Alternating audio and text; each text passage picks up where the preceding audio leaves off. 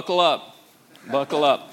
I know it's 11:30. I'm preaching this morning on anger. So I'm gonna find out how many of y'all can deal with it. We're gonna test it. We're gonna see when about 12:25. We're gonna see who's still here. No, I'm kidding. Let's hear. I have a full message. I'm ready to preach. I've got 7 pages. I'm ready to preach a full message, but I'm not gonna do that. I'm not gonna torture y'all this morning. We've had a good morning. Amen. Had a good morning. So I'm going to give you all a really, really high-speed condensed version of this. And then what I'm going to do is I think I'll save this in a PDF form, and I'll attach it, and I'll send it out as an email. And you guys can read the message that I had prepared to preach this morning, okay? So I'm going to give you the I called it crib notes one time, and I don't think that's the right word. It's not crib notes. What is it? Cliff notes. I did that, and I didn't even catch it. I called it crib notes. I'm like, hey, man, in the crib. So I don't know. All right, I do want to show this, though. So we've been talking about when God asks us why. We get mad. Things don't go our way or whatever, and we get mad about things. We start asking God why. Why this, why that? Why'd you do it that way? Why'd you not do it that way? And so the series we've been going through is when God asks us why, and it really launches off of this verse that in Psalm 50:21 says, you thought that I was altogether like you. And that's kind of where we're at. That's the problem we've got. But I'm going to give you on the front side right here, here's the problem. The problem's the flesh. The problem is the flesh. When we're in the flesh, we see it from our perspective. We're not seeing it from God's perspective. And that's the problem in every one of these that we've talked about. Why are you fearful? That was God talking about protection. I provide protection. Why are you fearful? Why are you fearful of death? And God provides eternal protection. When we've been born again, there's nothing for us to fear in death. There's no worries there. Last week we looked at why are you worried? We talked about why are you worried about clothing? Why are you worried about what you're going to wear, what you're going to eat? Why do we worry about these things? God knows we have those needs. He's going to provide for that. So we're talking about provision. Well, this morning, the topic of this is why are you angry? And we're going to look at how God prods us. He's prodding us with this question here of why are you angry? And so I want to show this first. All right, so can you show me the first picture? I would like to. You would like to, but it won't work? No worries. That's okay. We'll save it for next week. I'm going to turn it into high gear. Y'all ready? Wait. You got it? Okay. What do you see? They can see it? Turn around and look back there. All right, what do you see? Y'all see a tape measure? No. Yes. Show the next picture. Now go back.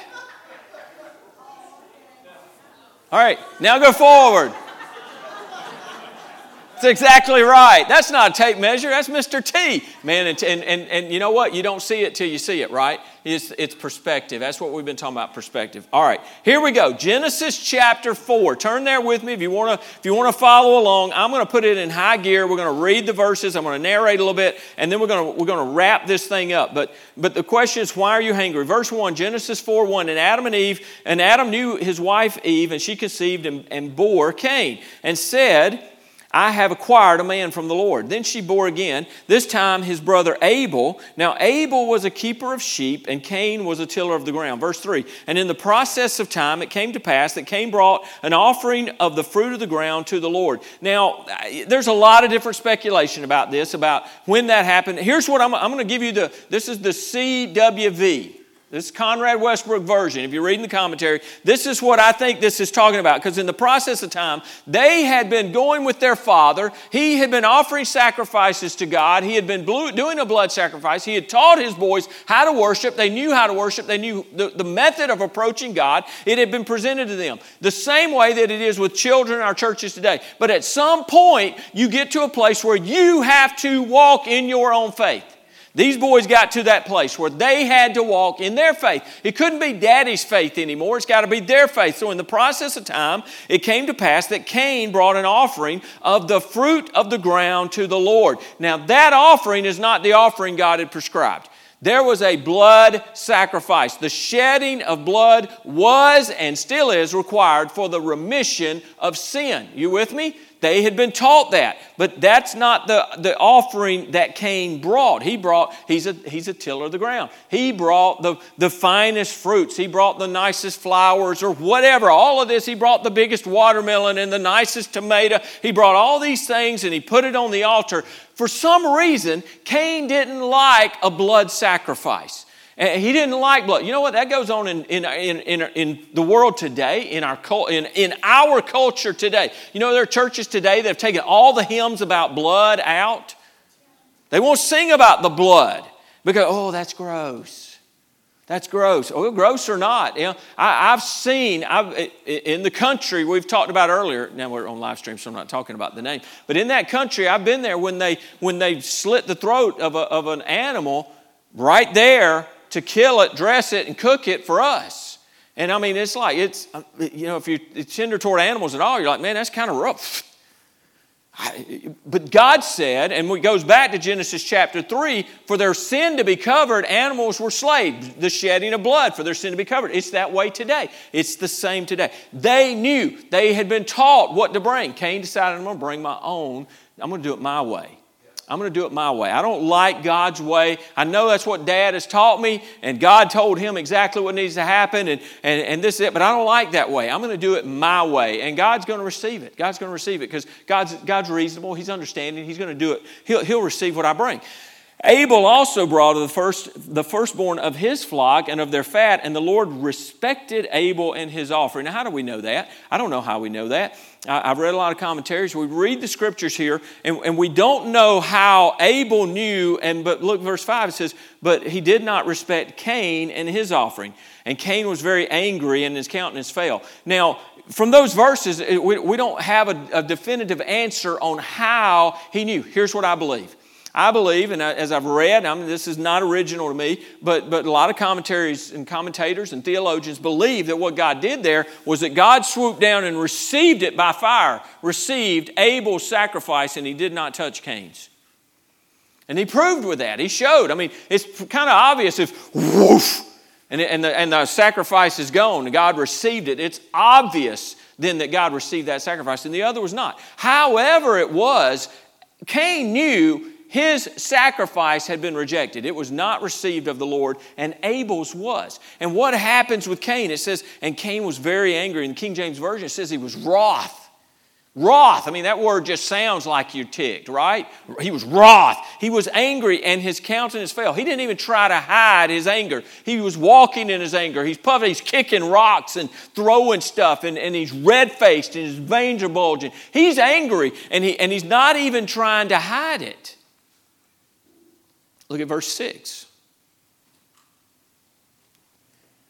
If I can find verse 6. And the Lord said to Cain, why are you angry? He's prodding him. Why are you angry, and why has your countenance fallen? Cain, why are you upset? Why are you throwing a fit? Look at verse 7. He says, if you do well. And what he's saying there is, look, if you're sinless, he says, if you do well, will you not be accepted? So Cain, if you're sinless, would you not be? Oh, well, you're not sinless though.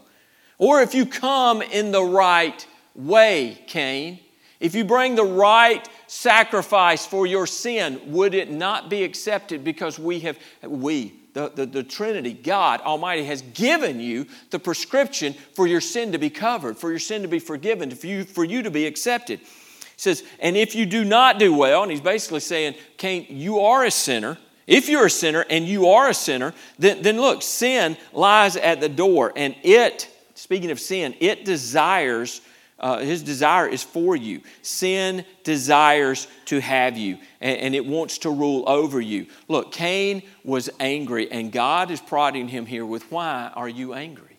Why are you angry? I've told you the proper way to come to me. I've told you that. I gave you that prescription. He's given Cain the opportunity to be born again, to have his sin forgiven. And he's rejected that. Now he asked him, and when he asked him that, why are you angry? You know what he's done there?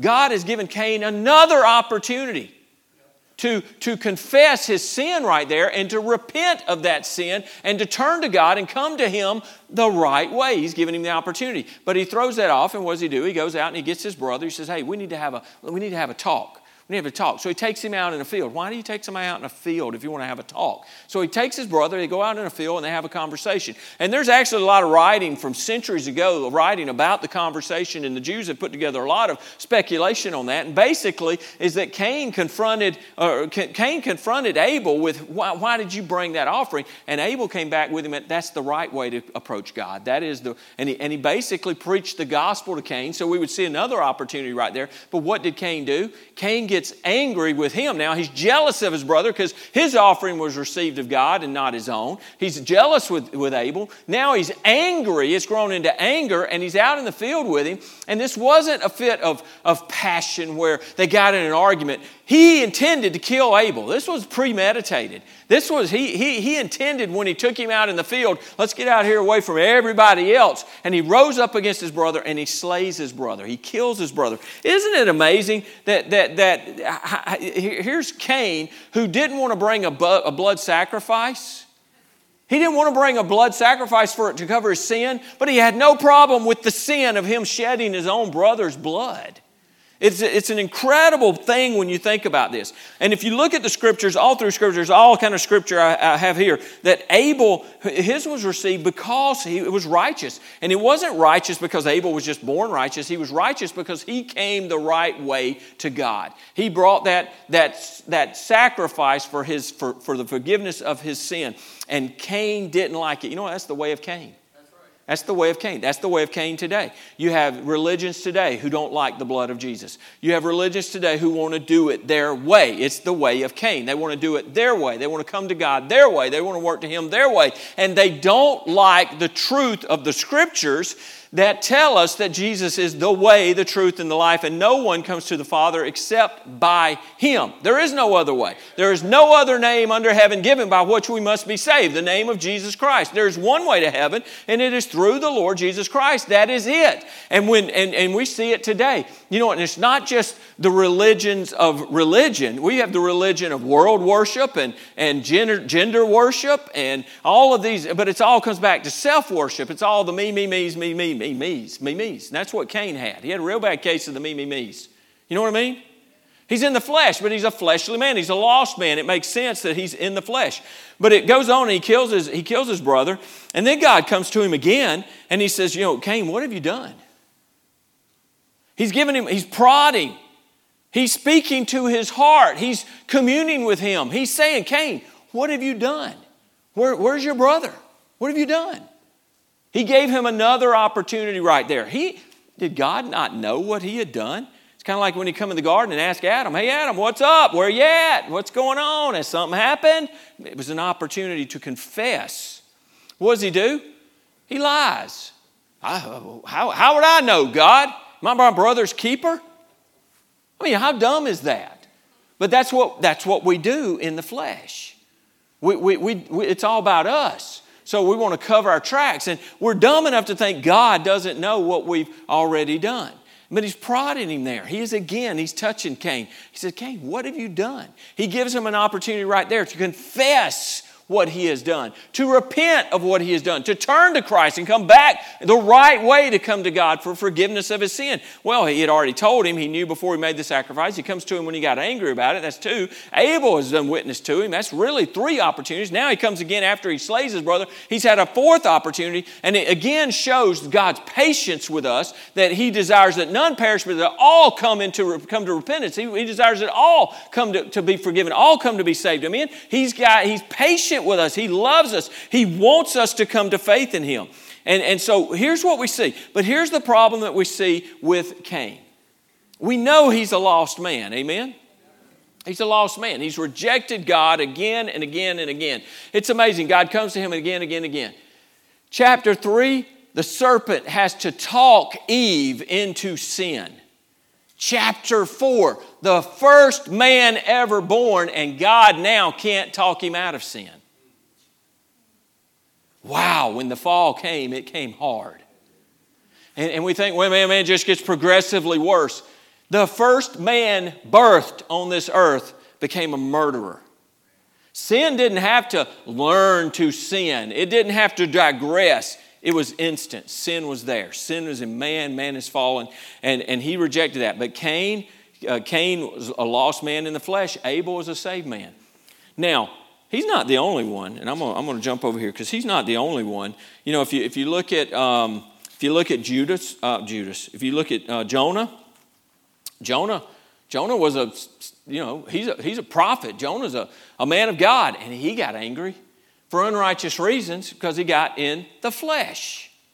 He got in the flesh. Jonah didn't like that God was going to forgive the people of Nineveh. And there's a lot of different speculations about why he didn't like. Some of them say he was just prejudiced against them. Some of them, the Ninevites had been very cruel to the Jews. And so there may have been an anger and a resentment and unforgiveness there, a bitterness and really a hate for them. He was excited. God's going to bring judgment on them. What, you want me to go preach to them? So now he goes and he preaches, and he goes and he sits mad because he's mad because God's going to forgive him. Because I knew it. I knew way back there, God, that's what you were going to do. You're going to forgive them. I want you to slay them, God. That's really what was going on in Jonah's heart. He was in the flesh. Jonah thought God should judge the Ninevites the way he thought they should be judged. Naaman, y'all know Naaman, you know the story there.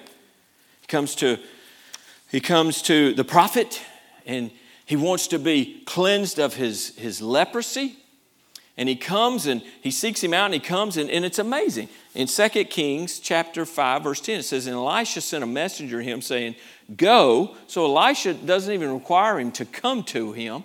He sends word to Naaman. He says, go and wash in the Jordan 7 times, and your flesh shall be restored to you, and you shall be clean. Verse 11, but Naaman became furious. Why?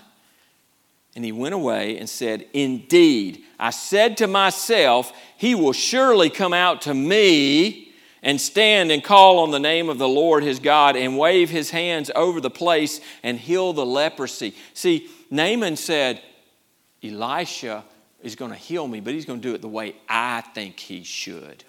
And when Elisha didn't do it the way he thought he should, instead of going and dipping in the river 7 times and being healed, he gets mad about it.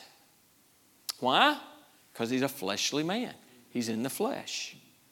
All the workers in Matthew chapter 7, the laborers, the master goes out and hires laborers. He hires them in the early part of the day, hires them in the middle of the day, hires them late in the day. And at the end of the day, when they're getting paid, the ones who came last were getting paid, and they got paid what the ones who were hired first had agreed to work for. And so the ones that got hired first had worked all day. They get up there thinking, well, man, if they got a penny for their 1 hour's work, then I'm going to get 12 cents, even though I agreed for a penny.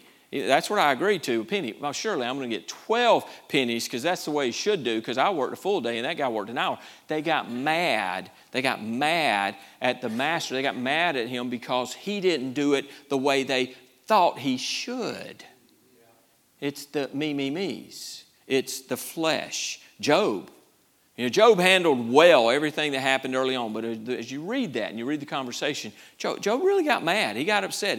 I didn't deserve this. This shouldn't happen to me. This is not the way this should have gone down. And so Job gets angry, and he wants his day in court. He wants to be able to present his case. And if you've read through that and you read the conversation there, it's amazing because God just starts spouting out stuff to him. He goes, hey, where were you when I did this? You must know, Job, because you're so smart. Or maybe you've been around so long that you were here when I was doing these things, and you can explain this to me. So just explain. And he lists all these things, and Job's like, I'll just shut my mouth. Well, he's still mad. Now he's got an attitude.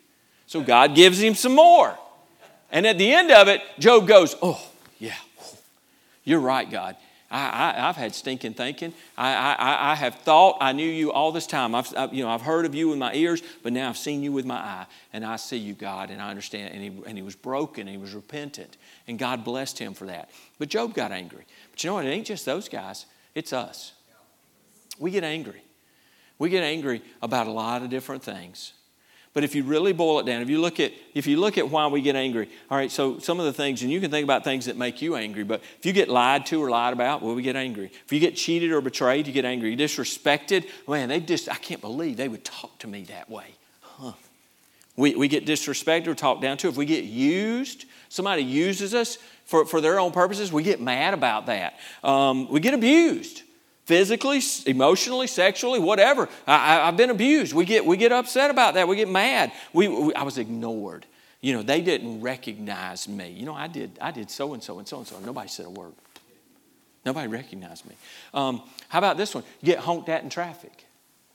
You can go 0 to fuming if the guy behind you hits the horn, right?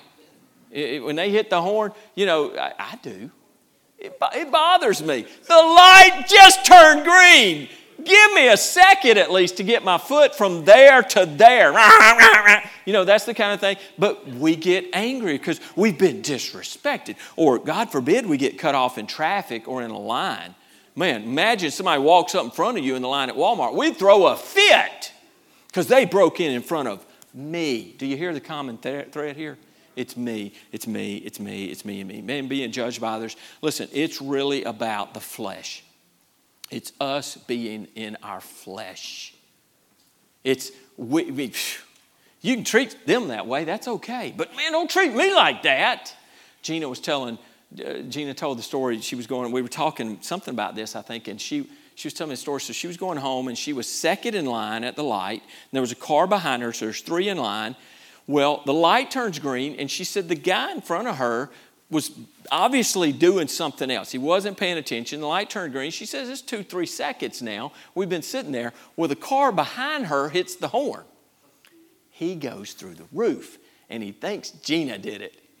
Y'all know little old Gina. She ain't going to honk the horn at nobody. But he's just fuming up there. Just, rah. So he's mad at car 2. But he shouldn't be mad at car 2. Car 2 ain't done anything. Car 3 did that. But still, you're mad. You're mad because you weren't paying attention to the road. You're mad because you're in the fault and somebody called you on it.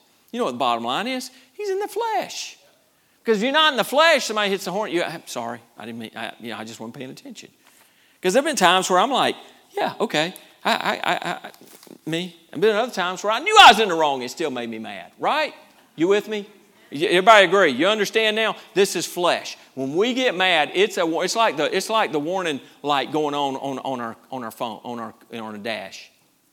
There is something ain't right. Something's wrong, and you need to stop and you need to check it. Because if you don't, it's going to do some damage. Your engine might seize up, but man, if you got anger that you don't check, you don't deal with, it can seize up in us. Okay? All right. I'm jumping over a bunch. Now, I'm going to give you real quick some solutions. So we've kind of got the nutshell of what the problem is, all right? So here's the solution. I got 4 things for you, and then we're going to close. Here's the solution. Number 1, to overcome this anger that is a result of it really is, it's pride. It really is pride because it's our flesh. We're walking in our flesh. We're living in our flesh. If we're in that, here's number 1 is you got to have the right perspective. You got to have the right perspective of everything in life, and that's a focus on the Word of God. That's where that comes from. When we focus on the Word of God, Psalm 50:21 again, that's what we talked about earlier. You thought that I was altogether like you. Look, we need to see it from God's perspective and quit looking at everything from our own perspective. We got to get outside of our own little bubble and look at it from God's perspective. Psalm 119, verse 165 is an incredible verse. It says, great peace have they which love thy word, and nothing shall offend them. There is a direct tie right there with people who love God's word. Because you read God's word, you devour God's word, you're studying God's word, you're memorizing God's word, and then you know what you know? You know the word of God, and you know the heart of God, and you know the mind of Christ, and you understand these things, and it changes your perspective. And you know what? When that's the case, we don't tend to get as mad when we have the right perspective. Psalm 119, verse 11, your word I have hidden in my heart that I might not sin against you. Number 2, we got to have the right relationship. The right relationship. And that's just speaking of our fellowship with God. Galatians 5:25 says, if we live in the Spirit, let us also walk in the Spirit. We need to live our lives walking in proper fellowship with God Almighty. We need to be fellowshipping with the Holy Spirit. We need to be in the Word of God and spending time in prayer so that we not only know God's mind and His heart from the Word, but we're in fellowship with Him in that relationship. And Galatians 5:16 says, this I say then, walk in the Spirit, and you shall not fulfill the lust of the flesh. Man, if we're really walking in the Spirit, and you know it, you get up in the I-4 is a great test. You want to test where you're at? Get up in the morning, do an experiment. Get up one morning and spend 30 minutes in the Word of God and 25 minutes praying and go ride on I-4. You know what? You'll handle it pretty well. You get up one morning and you don't read the Word, you don't look at the Word, you don't spend any time praying, you rush out of the house, you didn't get your coffee down good, and you're going to be mad in about 300 feet on I-4. Somebody's going to make you mad. It's a good test. Number 3, you got to have the right attitude, and that's being formed to the will of God. Philippians 2, verses 5 through 8. Let this mind be in you, which was also in Christ Jesus. Says that you need to have the same attitude, the same mentality that I have, that God has, that Christ had. This is it. You need to have the mind which was also in Christ Jesus, who being in the form of God did not consider it robbery to be equal with God. But look, he made himself of no reputation, taking the form of a bondservant and coming in the likeness of men, and being found in appearance as a man, he humbled himself and became obedient to the point of death, even the death of the cross. Man, we need, if we've got an attitude like Christ, we're not going to walk around mad all the time. 1 Peter 2:23, Kristen, this is the verse we talked about this week. She brought this up. I said, this works for perfect right here. It's in 1 Peter 2:23, Jesus, here it says Jesus, when he was reviled, did not revile in return. When he suffered, he did not threaten. But listen what he did do. He committed himself to him who judges rightly. When he was done wrong, he didn't lash out and seek to get revenge, and he could have. He could have struck them dead. What did he do? He committed himself to him who judges rightly. He's committed himself to the Father. We should do the same. Luke 6:28, bless those who curse you and pray for those who spitefully use you. You know, there ain't a whole lot of me's in Scripture. Number 4, you got to have the right activity. And that's being fervent in the work of God. 1 Corinthians 15:58 says, therefore, my beloved brethren, be steadfast, immovable, always abounding in the work of the Lord. There's something about being busy in God's work that keeps your heart right and your head right when you're focused on that. Doesn't mean you can't slip into the flesh, but I'm going to tell you, working, serving God makes a big, big difference. And the old story is about coon dogs. There's an old story about coon dogs when they go coon hunting. Here's what happens. You take coon dogs and you got to get from the kennels where you got them at home, and you got to put them in the back of the truck, and you got to drive out to wherever you're going to go hunt the coons, you know. So you put them in the truck, you put them in the cage, and you know what happens? Them things are going to fight all the way there. Why? Because they're not doing what they're made to do. They're coon dogs. They're supposed to be chasing them coons. They're supposed to be treeing the coon. I mean, that's what they live for. And now we got them in a cage together, and what are they doing? There's infighting and backbiting, and this one's on that one, and that one's on that one. And then you get there, and you open up the cage, and you get them out, and you put them on the scent, and man, they're working in perfect unity. They're not fighting a bit. That's the way it ought to be in the church. When we're serving God, when we're doing, look, having the right perspective, the right relationship, the right attitude, and the right activity. Those things will help us. They'll help us. If you got a problem with anger, let me just encourage you. Find out why. What is it? Why am I angry? Is it because I'm walking in the flesh? Is it because I've disregarded the Word of God? And I think God ought to do it my way. I think God ought to accept me my way. Or do I submit myself to Him and His way, and His prescribed way? Amen? Amen. Let's pray. Let's stand and pray. Father, I feel so rushed, and yet our folks have been so patient this morning. I thank you for that. And Lord, as we've looked at this message just so quickly, Lord, we struggle at times with anger. And Lord, I know just like you came to Cain, you come to us. And if we admit it, we know that. And we hear it, and we feel it. We get angry about something, and you, the Holy Spirit of God says, why are you angry? And you prod us there, Lord. And what you're wanting us to do is to reflect and to think on, why am I angry? What right do I have to be angry? What right am I claiming here? What right am I acting like someone has violated? Why do I think I have a right even to be angry about this? Lord, when we get in the flesh, we so often end up in anger. So Lord, I just pray that as we have this song of reflection here and invitation.